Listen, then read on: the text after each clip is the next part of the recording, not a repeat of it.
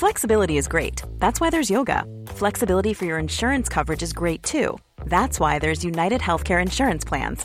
Underwritten by Golden Rule Insurance Company, United Healthcare Insurance Plans offer flexible, budget-friendly coverage for medical, vision, dental, and more. One of these plans may be right for you if you're, say, between jobs, coming off your parents' plan, turning a side hustle into a full hustle, or even missed open enrollment. Want more flexibility? Find out more about United Healthcare Insurance Plans at uh1.com. Finding your perfect home was hard, but thanks to Burrow, furnishing it has never been easier. Burrow's easy-to-assemble modular sofas and sectionals are made from premium, durable materials, including stain and scratch-resistant fabrics. So they're not just comfortable and stylish, they're built to last. Plus, every single Burrow order ships free right to your door. Right now, get 15% off your first order at burrow.com/ACAST. That's 15% off at burrow.com/ACAST. This is The Guardian. You've got the State Liberal Party of Victoria proposing legislation of a 50% target, and the Federal Liberal Party saying 43% being legislated would be an affront to civilisation. I mean, the Federal Liberal Party is out of touch, even with their state branches, let alone the Australian people and the broad mass of the population. I mean, they are just reinforcing how much they don't get it. Hello, lovely people of Pods, and welcome to the show. You are with Catherine Murphy and you're listening to Australian Politics. And who else would I have on the show at the end of this week? Is that your first question, Murph? No, he's laughing. We didn't cue this very well. My guest this week, be professional. My guest this week is Chris Bowen, who is the Minister for Climate Change.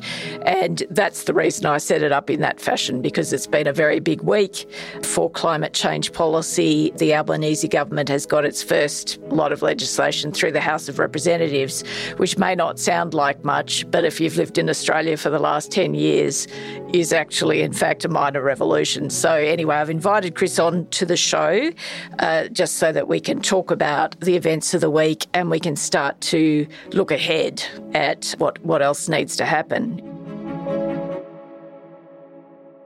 So, Chris, why don't we start with the week? Because obviously you had the numbers to pass this legislation in the House of Representatives. You didn't, in fact, have to talk to anybody or do anything at this point in time. But you did, obviously. You spoke to the Greens and you spoke to the Teal Independents and reached a set of agreements. Why don't we bring the listeners into that picture? How did that all happen? Well, thank you, Murph. Look, this is important legislation, as I think you and our listeners would agree. So we wanted to get it right. We want to get the process right. We've spent too long as a country buggering this up, and very close to a decade in particular of denial and delay. And it was just really important to get this right. And so, the PM and I had the view pretty early that we should get the legislation through if it was possible to do in keeping with our mandate. And also, work across the parliament and recognise, as I said to the independents at the beginning, we've got a mandate, we've got a set of policies, we're going to implement them, but I don't think I hold all wisdom about every line in the bill. If there's sensible suggestions about things to improve the bill from your point of view, we'll talk. And we did. Different conversation with the Greens, different dynamic, but also, I think, fair to say, with the national interest at its heart to get the job done. And it was interesting too, because I sat in the chamber for the debate and just watched it play out. Obviously, there were a bunch of amendments that were agreed between the government and various actors, like the individual independents and the Greens, and there were some amendments that were not agreed and therefore not accepted. Yep. And the independents voted different ways on some of those different amendments, which I sort of found quite interesting, sort of looking at the sort of, I guess, where those sort of non-government actors were positioning themselves in terms of those various amendments. But anyway, I don't want to get us stuck on that. So it's obviously passed the House. It goes now to a Senate inquiry, and the Parliament doesn't sit again for another month or so. So it goes to the Senate. Are you absolutely confident that the Senate is locked in to pass this package of legislation? Because obviously when you have an inquiry, a parliamentary inquiry, often interest groups, they find problems with the bill, or there are different issues that get introduced into the conversation at that point. Yeah. Are you, in terms of obviously the Greens announced this week that they would support the package, is your understanding and belief that that's the end of the matter, that there's no right, so there won't be further amendments in the Senate or further dialogue in the Senate? No, this is they've announced they're voting for it in the Senate, and and they will. I have no doubt about that. Look, in terms of the amendments in the House and the process, I don't want to sort of go through the entire, who said what to whom. That would be, not right and very boring. But the general principle, I think, whenever you're negotiating anything is this: let's agree on what the starting point, we agree on these things. Let's rule out what we're not going to agree on, Yeah. The Greens have a position on these things. The Labor Party has a strong position on these things. So let's talk about how we're going to manage that disagreement, between Ann and Bant and myself. And, they're going to say what they're going to say, and I'm going to say what I'm going to say, and the Prime Minister's going to say what he's going to say. And we're going to continue to argue those things publicly. But here's the things in the middle where we might have different ways of getting there, or we might have different perspectives, but we're trying to do similar things. Let's concentrate on that and see if we can find a way where, you can make a suggestion that we can incorporate, or we can make a suggestion that you can live with, and use that as the basis for the discussions. And that's the way it worked with the Greens.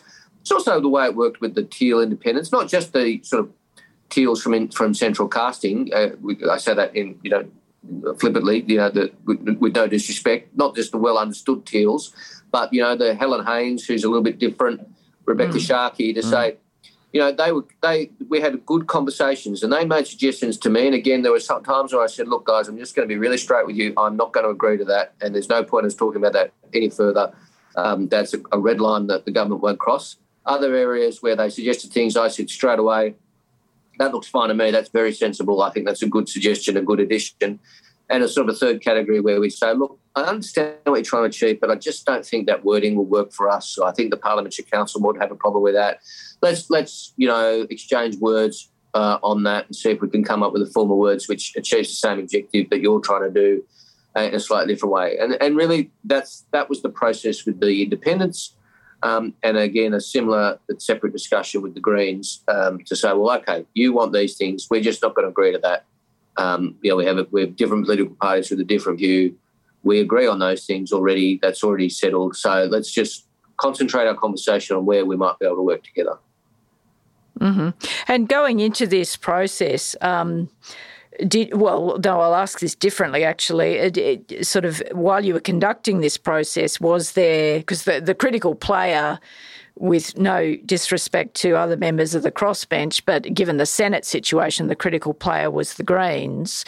Did you at any point think that there was a danger of not reaching agreement? Oh, look, the agreement wasn't struck until the agreement was struck. So, we had very good faith discussions, and I had some confidence that we would get there, but it wasn't struck until it was struck the day before the legislation went through the House. So, there was always a chance where, it's a saying I deployed a few times in these negotiations, both with the Greens and when briefing my colleagues, we're 99% of the way there, which means we're about halfway done. That last 1% can be, really hard. You can agree on 99% of things, and then that last 1% can be really tricky because it's things that are important, and things that are important, something that might be important to me might not be important to the Greens and vice versa. And, that last, really sort of tricky negotiations can come down to just a few words here and there. So it all worked. It worked, but there was, absolutely no guarantee that this was going to be pulled off. Absolutely not.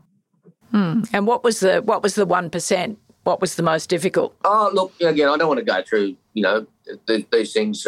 It's very important that people can have frank conversations and they be discreet ones, and that's the way this was done. But, again, like wording, the Greens had some suggestions about the CCA amendment, which in the end they moved and I accepted. They had different versions to start with, as you would expect. It's an iterative process, a respectful one, a good faith one, a productive one, but, one where we're coming at things from different points of view and have different starting points. That's the art of good negotiation, right? Getting people to concentrate on what they can agree on and get done for the country.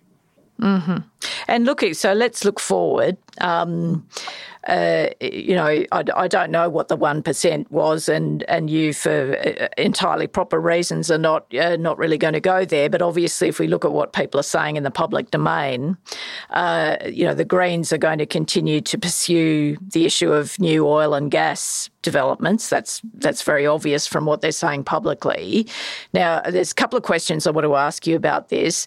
I'm just interested that the UN chief this week said that the fossil fuel companies have basically got humanity by the throat at this point in time. And he said also this week that nothing could be more clear or present than the danger of fossil fuel expansion, right? This is the UN chief. This isn't the head of, the International Socialist Federation. This is...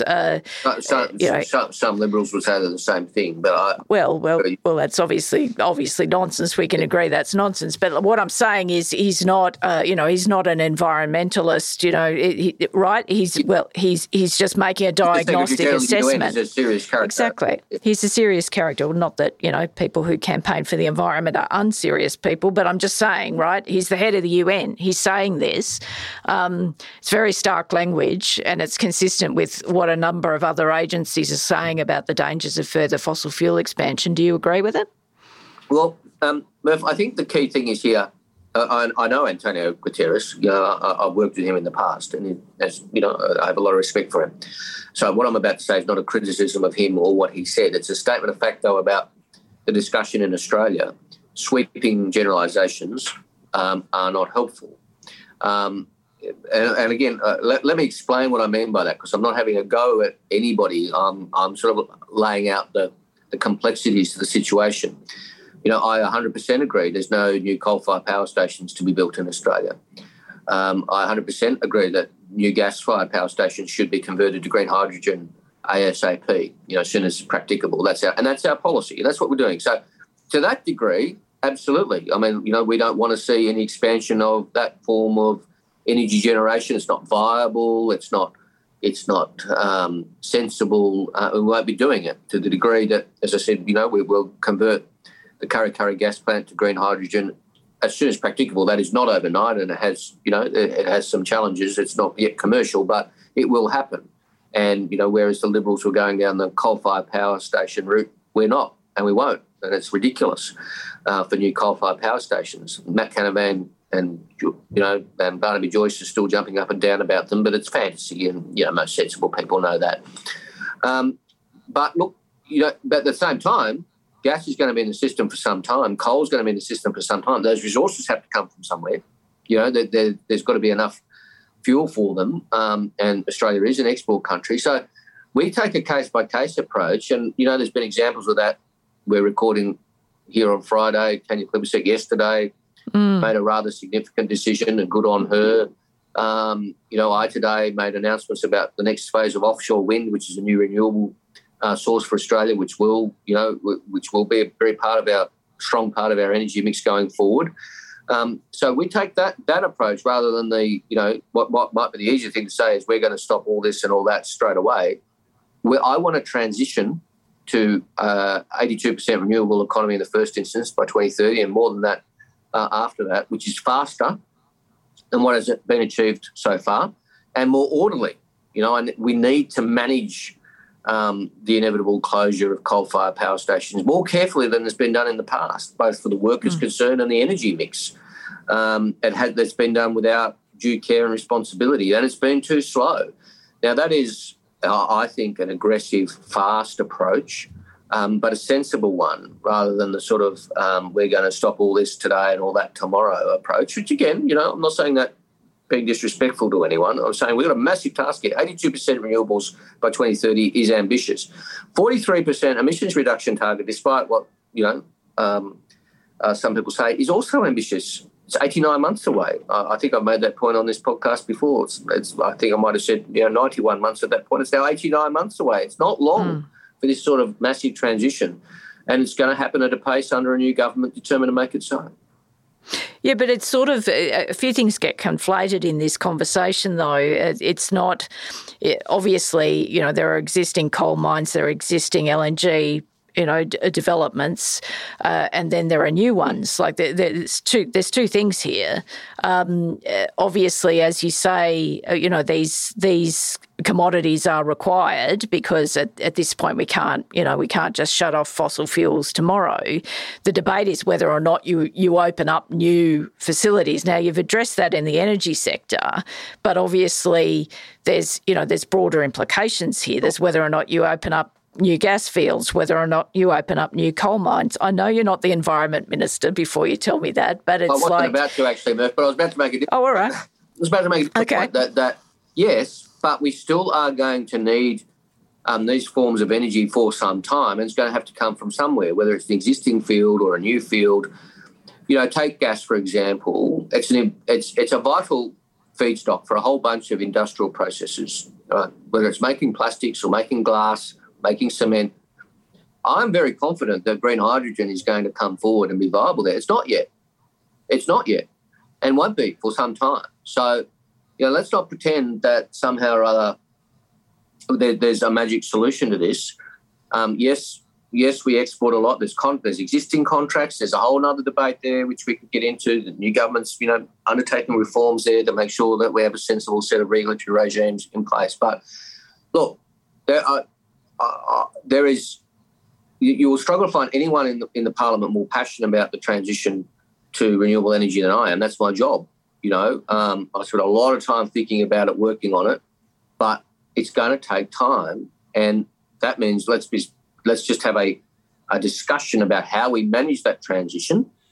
The transition is going to occur. The previous government denied it would occur, and therefore refused to put in place the mechanisms to achieve it. That's partly why we're in the mess we're in. That's being fixed, but it's a massive task. What about, obviously, the Greens have said this or foregrounded this. David Pocock said it. He's a critical player in the Senate. The issue of whether or not the government's planned overhaul of environmental law, whether or not when the environment regulations are rewritten, whether or not you insert a climate trigger or something equivalent to that in the process of assessments. If folks listening on don't understand what a climate trigger is, it's quite straightforward. It just means when big developments have their environmental approvals that the impact of climate change is factored into the assessments. Is that a viable position to consider? Well, look, Tanya Plibersek is working through, environmental reforms. They will be something the government will consider. It won't be part of any sort of discussions or negotiations more broadly. It'll be something for the government to consider. That's a matter of public record, has been for some time. Graham Samuel brought down a review. The previous government made some response to that, but Tanya has taken the ball up and is running with it. And, she's already doing a great job as Environment Minister. That's the sort of process that she has embarked upon, and that'll continue. But that'll be a government process, and you shouldn't read into that any views one way or another from me. It's a statement of fact that Tanya has a process underway, and I'll be working with her on it.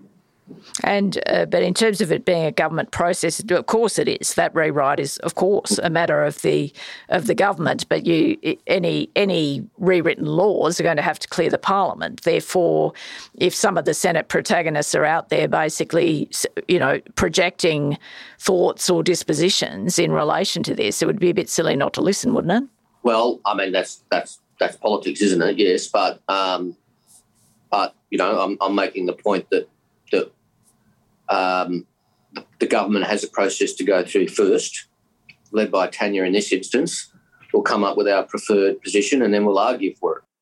And we will navigate our way through the parliament as we have done this week on issues in my space. Well, it's just note for the listeners, there's no in in response to that question. Anyway, moving on. The next big thing, well, there's so many big things, but one of the next big things is the safeguard mechanism and the overhaul of the safeguard mechanism. Now, I think you said this week, Chris, or possibly anyway, it may not have been this week, but recently that there's a discussion paper. There's a discussion paper about to emerge over the next month or so. But just a couple of questions I want to get clearer in my own mind. Does this overhaul of the safeguard mechanism, will that require legislation? No. You think you can do it by regulation? Yes. Yep. That you won't have to change the primary legislation at all? That's right. There's one small part of the reform which will require legislation, but that is not sort of the big chunk of the policy that we took the election. It's actually, this is really important, Murph. I'm glad you've raised it because this is a really big moving lever at our disposal, which probably doesn't get as much attention as some of the other things that are in the debate. So I'm glad you raised it. But there's one small part of the reform called below the baseline crediting, which will play, but that's actually bipartisan. Both sides of politics think that should happen. So I don't envisage that being hopefully too controversial. But the reforms that we took to the election to put the safeguards mechanism on a trajectory to net zero do not require legislation. They will be via regulation. Now, as you said, I've got a discussion paper coming out soon, as we're still working on it. It's not quite ready because there are a lot of complicated moving parts here. This is really important. Let's just go back to first principles for a second for the listeners, because I doubt everybody has followed the finer nuances of the safeguards mechanism, and nor should they. But the safeguards mechanism was put in place by the last government to sort of say when they abolished the carbon price, but we'll make sure, don't worry, we'll make sure the big emitters don't emit anymore because we'll have a safeguards mechanism in place which will require them not to emit more. It hasn't worked because they had the baseline so high that it was just useless. But that doesn't mean that the architecture was useless. The architecture was actually quite well designed. And I think probably whether it was some bureaucrats or somebody, but somebody designed it quite well, thinking, well, one day a government might come along and might actually use this for the purpose it was designed for, and that's what we're doing.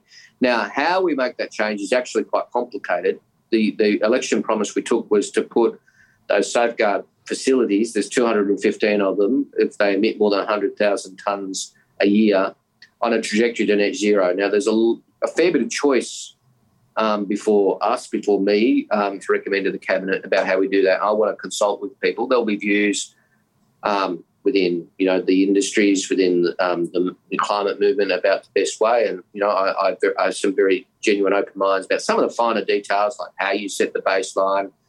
We deal with what we call emissions-intensive trade exposure. Yeah. Like there's a couple of options there. You'll see that when the discussion paper comes out, it's quite a genuine process. And about how you deal with the different facilities of the different sectors. I think some of the complexity will be clear when that discussion paper comes out in the next few weeks. Yeah, and obviously if you were having a genuine process, I don't expect you to have settled positions, and that would be silly, wouldn't it? But I am interested in a couple of things. Obviously, under the previous government, facilities were permitted to increase their emissions, even though this was a mechanism, as you've said, right, designed to actually do the opposite. There was this practice where facilities were able to, basically say, "Excuse me, can I increase my emissions?" And the government said, yeah, sure, as you've asked me, why not? Are you envisaging that ends, that practice ends? Yeah, so, one of the problems was that, facilities could sort of trade between years, and there's some place for, everybody understands there's got to be some flexibility, no issues with that, but it was sort of so loose that it did nothing. That's not primarily where the reform choices lie. The reform choices lie in sort of how you set the new baselines. Is it, again, I don't want to get ahead of, what's in the discussion paper, but, how much do you look at industry averages? How much do you look at particular facilities? All that's going to be in the discussion paper. Yep. No, I know, but I'm sort of, I guess what I'm trying to do is get a couple of principles that can sit above detail, which is, to be continued and to be discussed, right? So just as a point of principle, right, it's like, do you envisage setting up a scheme where someone could just opt out of their obligations? No. Right, okay, good. No. Interesting. No. Thank you. They can choose how they reduce their emissions. We're not going to come in and make those decisions for them. But, they've got to be on a trajectory towards net zero. Now, there's questions about, how you do that, what degree of flexibility you have. There needs to be some flexibility. Nobody's going to have like a straight linear line to zero and say you've got to reduce by this amount. Sure. With no flexibility or else. Because every facility is different. We're talking here coal mines, we're talking gas facilities, we're talking aluminium smelters. We're talking, these are all facilities, not companies, with two exceptions. The Qantas and Virgin are counted as facilities, even though they're companies. Yeah. So they're very different to a coal mine, with different technologies available to them. So that's the sort of degree of complexity we have here. We knew that, but the principle that we sort of received a mandate for is very, very clear that we're going to put the safeguard mechanism to work. It's as I keep saying, it's real important stuff. You don't reduce emissions unless you reduce them from your biggest emitters. That's pretty basic. Yeah. It's got to be said. The Liberal Party doesn't agree with it. Still worth being said. But we've got to get it right. And that's what I'm pretty determined to do. But here's my point. When I say to people, and I say this in good faith, I'm not being critical, you want to call for higher targets, that's fine, that's your right. But, bear in mind the complexity and the size and the task of what we're doing here. I mean, when the safeguards mechanism becomes a political football, as it will, as the Liberal Party inevitably engages in, cheap politics about it, just remember the fight we're in here to get to the 43%. This is not easy stuff, So that's fine. We're up for it. But here we are. This is a very serious economic reform, the safeguards mechanism reform that we're undertaking. Well, it's. I think, in my view, it's one of the most important things you'll do this term because it's the difference between actually achieving a 43% target and not, right? But one more question of principle. You inferred this in your answer, but I just want to ask you more explicitly. Obviously, facilities are not going to set linear trajectories that involve actual emissions reduced at facilities in this sort of straight line down, right? There's going to be a variety of actions, including purchasing offsets, right? A lot of facilities will do that in order to acquit their obligations. Yes. And if people listening don't know about offsets, that means, well, you can reduce emissions in two ways. You can actually reduce emissions or you can buy the emissions reduced by someone else, right? That's sort of at the simplest level. So there'll be a threshold policy decision to make about that, like whether there'll be limits on the amount of emissions that are reduced by offsetting as opposed to actually reducing emissions. Have you got any of that clear in your mind? Like, will there be a limit? Like, if I am facility X, right, and I'm one of the 215, and I decide I'm going to deal with my entire emissions obligation by offsets, I'm just going to go and buy a whole bunch of offsets, will I be able to do that? Well, again, there's a few issues in the discussion paper, I'm sure you'll be one of its most vociferous readers. I will be a very avid reader of the discussion paper, that is true. And good on you, and I welcome that.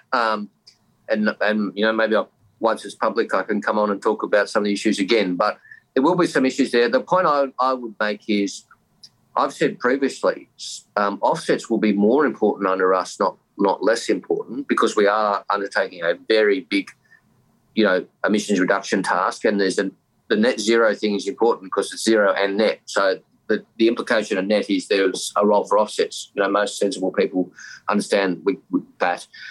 That's why, one of the reasons why we've embarked in offsets reform to ensure integrity, right? Because it's got to be a system with integrity. There's got to be real, meaningful offsets with real, meaningful emissions reduction. That should be the case regardless. It's particularly the case if you're doing more of it. That's why we've appointed Professor Ian Chubb and the Honourable Annabel Bennett and Evan Hatfield Dodds and Ariadne Goring. This is a very high-powered review that I've appointed to ensure the integrity of the offset system, because, there have been allegations made that the offset system is not fit for purpose. I have no view about that. That's why I've appointed a review.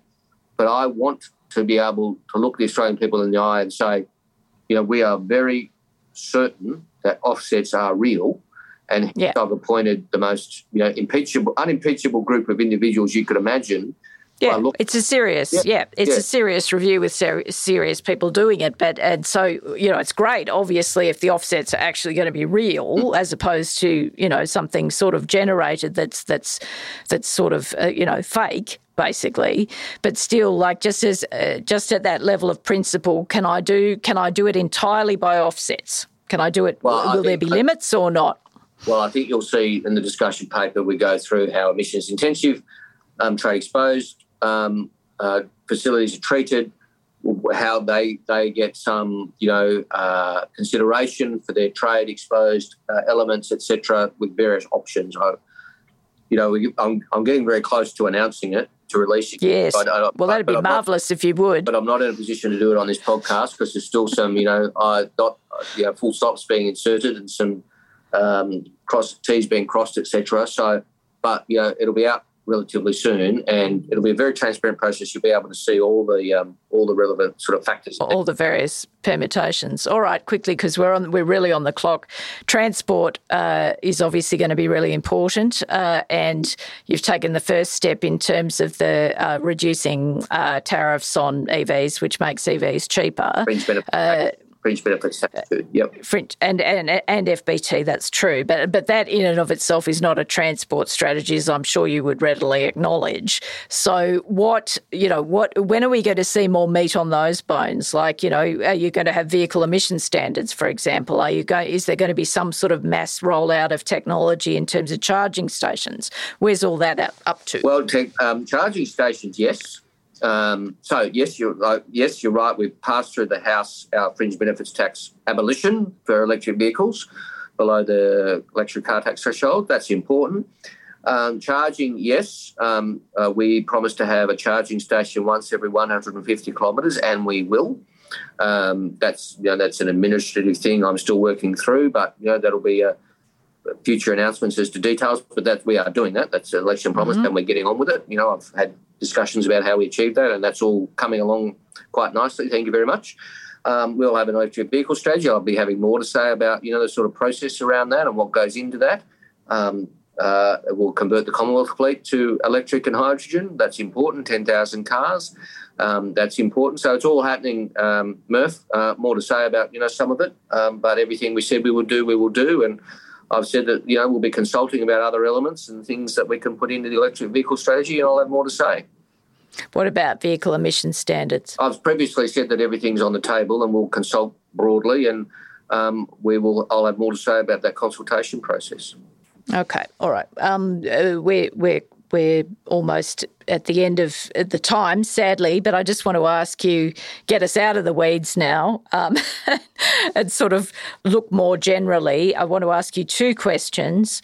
Obviously, because your principal dance partner, and we sort of started with this really when we were talking about the process of getting the bill through, but in parliamentary terms, your principal dance partner in this term, in this parliament, will be the Greens. You've been through the first phase of a discussion with them in relation to this first bit of legislation. And obviously that's the first time you've done that in this portfolio, right? This is sort of your opening, your opening experience in that, right? Yep. So what have you learned as a consequence of that? Do you see the Greens in this parliament as a partner or an adversary or both, or? Yeah, I mean, look, they're a political party which is an opponent of us, and we're opponents of them. There are seats we fight for. They have a different view about many things. Having said that, where we can come together on areas of mutual agreement, or perhaps I should say better, mutual objectives. We're both trying to achieve similar things, but we have different perspectives. I think the key is, there is a relationship there where we can at least have a conversation where we can say, look, do you think this is something worth talking about? Is this something we can work together on or not? And if it's not, well, we'll we won't. And if it is, we'll at least talk and we'll explore the possibilities. That's how this started, frankly. I didn't expect them to walk away from any of their fundamental beliefs. I made it very clear to them we wouldn't be walking away from the key fundamentals of our policy. But I thought, and Adam Bandt thought, with the Prime Minister's agreement, it was worth exploring to see where we could work together, and we did. And that's a good thing. I think most sensible people listening would say that's a good thing for the country. We got something done this week. Isn't that a good thing? It doesn't mean that we won't have arguments. It's been pretty clear. Adam Bandt's said some things about us, and we have different views about him, and not personally, but about his policies and his political party. That will continue. We're not here to sing, Kumbaya together all the time, but we are here where we can come together for the country, and we will. And I will, there'll be times when I ring him and say, do you think this is worth something we could explore working together? He might say yes, or he might say no, and he might do the same with us. And look, to be fair, I'll do that across the Parliament with people who want to do it. I think you're right. I think it could well be that that is the most likely combination. But it will only ever come, I think, where it's very clear that we won't be walking away from some of the things or any of the things that we believe very, very strongly. And I don't expect them to either. It's tricky, though, just quickly with the safeguard stuff, obviously. We've clarified that most of it's a regulatory thing, but obviously, the Greens and the Liberal Party could combine at different polarities, right, of objection. Yeah, that would. The Liberals will object to any reform of safeguards because they don't believe in emissions reduction. Let's just call it. It would be. Yeah. I think it would be unfortunate if the Greens, combined with them because they don't like the particular way we've done it. If that's the way, we're getting ahead of ourselves. Like it might not even be an issue, right? I've got a genuine consultation process to go through. It will be controversial. Nobody's going to read the safeguards mechanism discussion paper and go, "Oh, that's all very easy." Everybody's going to agree on all that straight away. Nobody's going to think that. But the things worth doing in politics are never easy. If it was easy, somebody else would have done it. So that doesn't faze us. But it would be, sure, there's always a risk that the Liberals and the Greens could combine. They could have on this legislation, but they didn't. And I will have good faith discussions again when it comes to safeguards regulations. I've said that. The Greens have said that they'll have views on our discussion paper. I've said, I'm happy to hear them. There'll be good faith discussions, but I would be disappointed if the Greens for one reason and the Liberals for another reason combined to stop serious emissions reduction from the biggest emitters. But we'll cross that bridge when we come to it. That's a little way off, yeah. I think let's end on a positive note. The Parliament showed this week what is possible. Let's not catastrophise about what might go wrong. Let's celebrate what is possible. And No, that's very, very reasonable, Council. One more question, then I know you've got to go. I just want really your political head on this. I mean, obviously it's hard to be objective because you're in the middle of it. But obviously the Liberals made a big call this week by digging in and not supporting that legislation.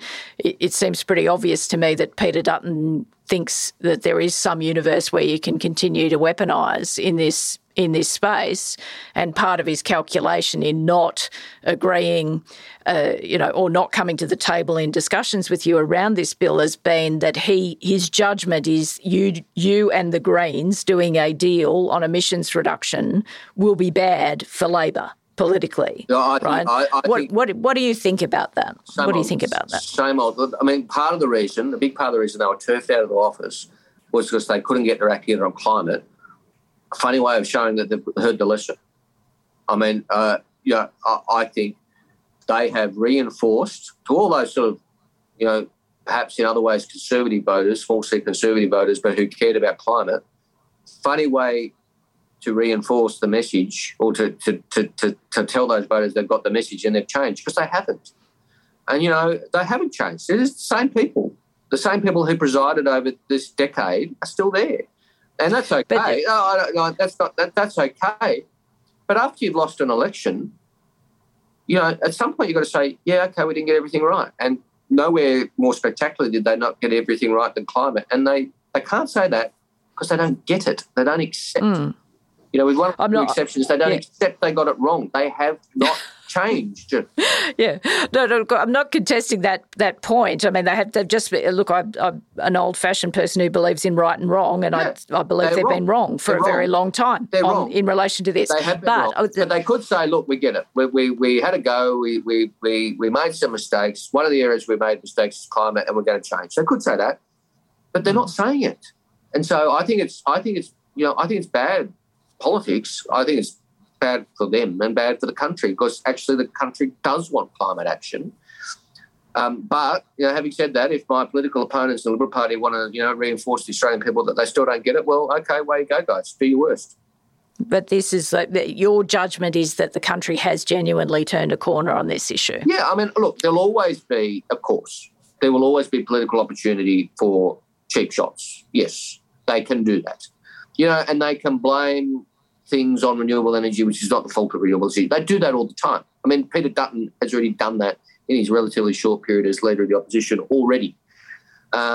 He basically said the recent energy crisis was too much renewables. It's a lie. But it just sort of reinforces that they haven't got the message. And, what you see is what you get. The modern Liberal Party is not very modern. That's what you get. They have counted themselves out. This is the biggest challenge facing the globe, the biggest economic opportunity facing the country. They've decided to plead themselves out of the conversation by not agreeing on the need for action. I mean, it's just ridiculous. You've got the State Liberal Party of Victoria proposing legislation of a 50% target, and the Federal Liberal Party saying 43% being legislated would be an affront to civilisation. I mean, the Federal Liberal Party is out of touch, even with their state branches, let alone the Australian people and the broad mass of the population. I mean, they are just reinforcing how much they don't get it. Okay. Well, that seems fairly comprehensive as answers go. Thank you for your time, Chris, at the end of a really busy week and important week. I will be having a beer tonight, Murph. I don't mind. Yes, I think that's utterly fair enough. And there may be a few other, veterans of the climate wars who might be having a quiet tipple as well. You never know. But anyway, thank you for joining me. I appreciate it. Thank you to Miles Martignoni, who's the EP of this show. Thank you to you guys for listening, sharing, talking, etc. We will be back next week.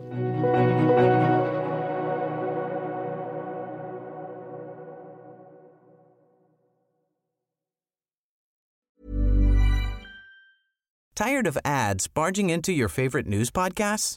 Good news. Ad-free listening is available on Amazon Music for all the music plus top podcasts included with your Prime membership. Stay up to date on everything newsworthy by downloading the Amazon Music app for free or go to amazon.com/news ad free. That's amazon.com/news ad free to catch up on the latest episodes without the ads. Don't you love an extra $100 in your pocket? Have a TurboTax expert file your taxes for you by March 31st to get $100 back instantly. Because no matter what moves you made last year, TurboTax makes them count. That means getting $100 back and 100% accurate taxes, only from Intuit TurboTax. Must file by 3/31. Credit only applicable to federal filing fees with TurboTax full service. Offer can be modified or terminated at any time.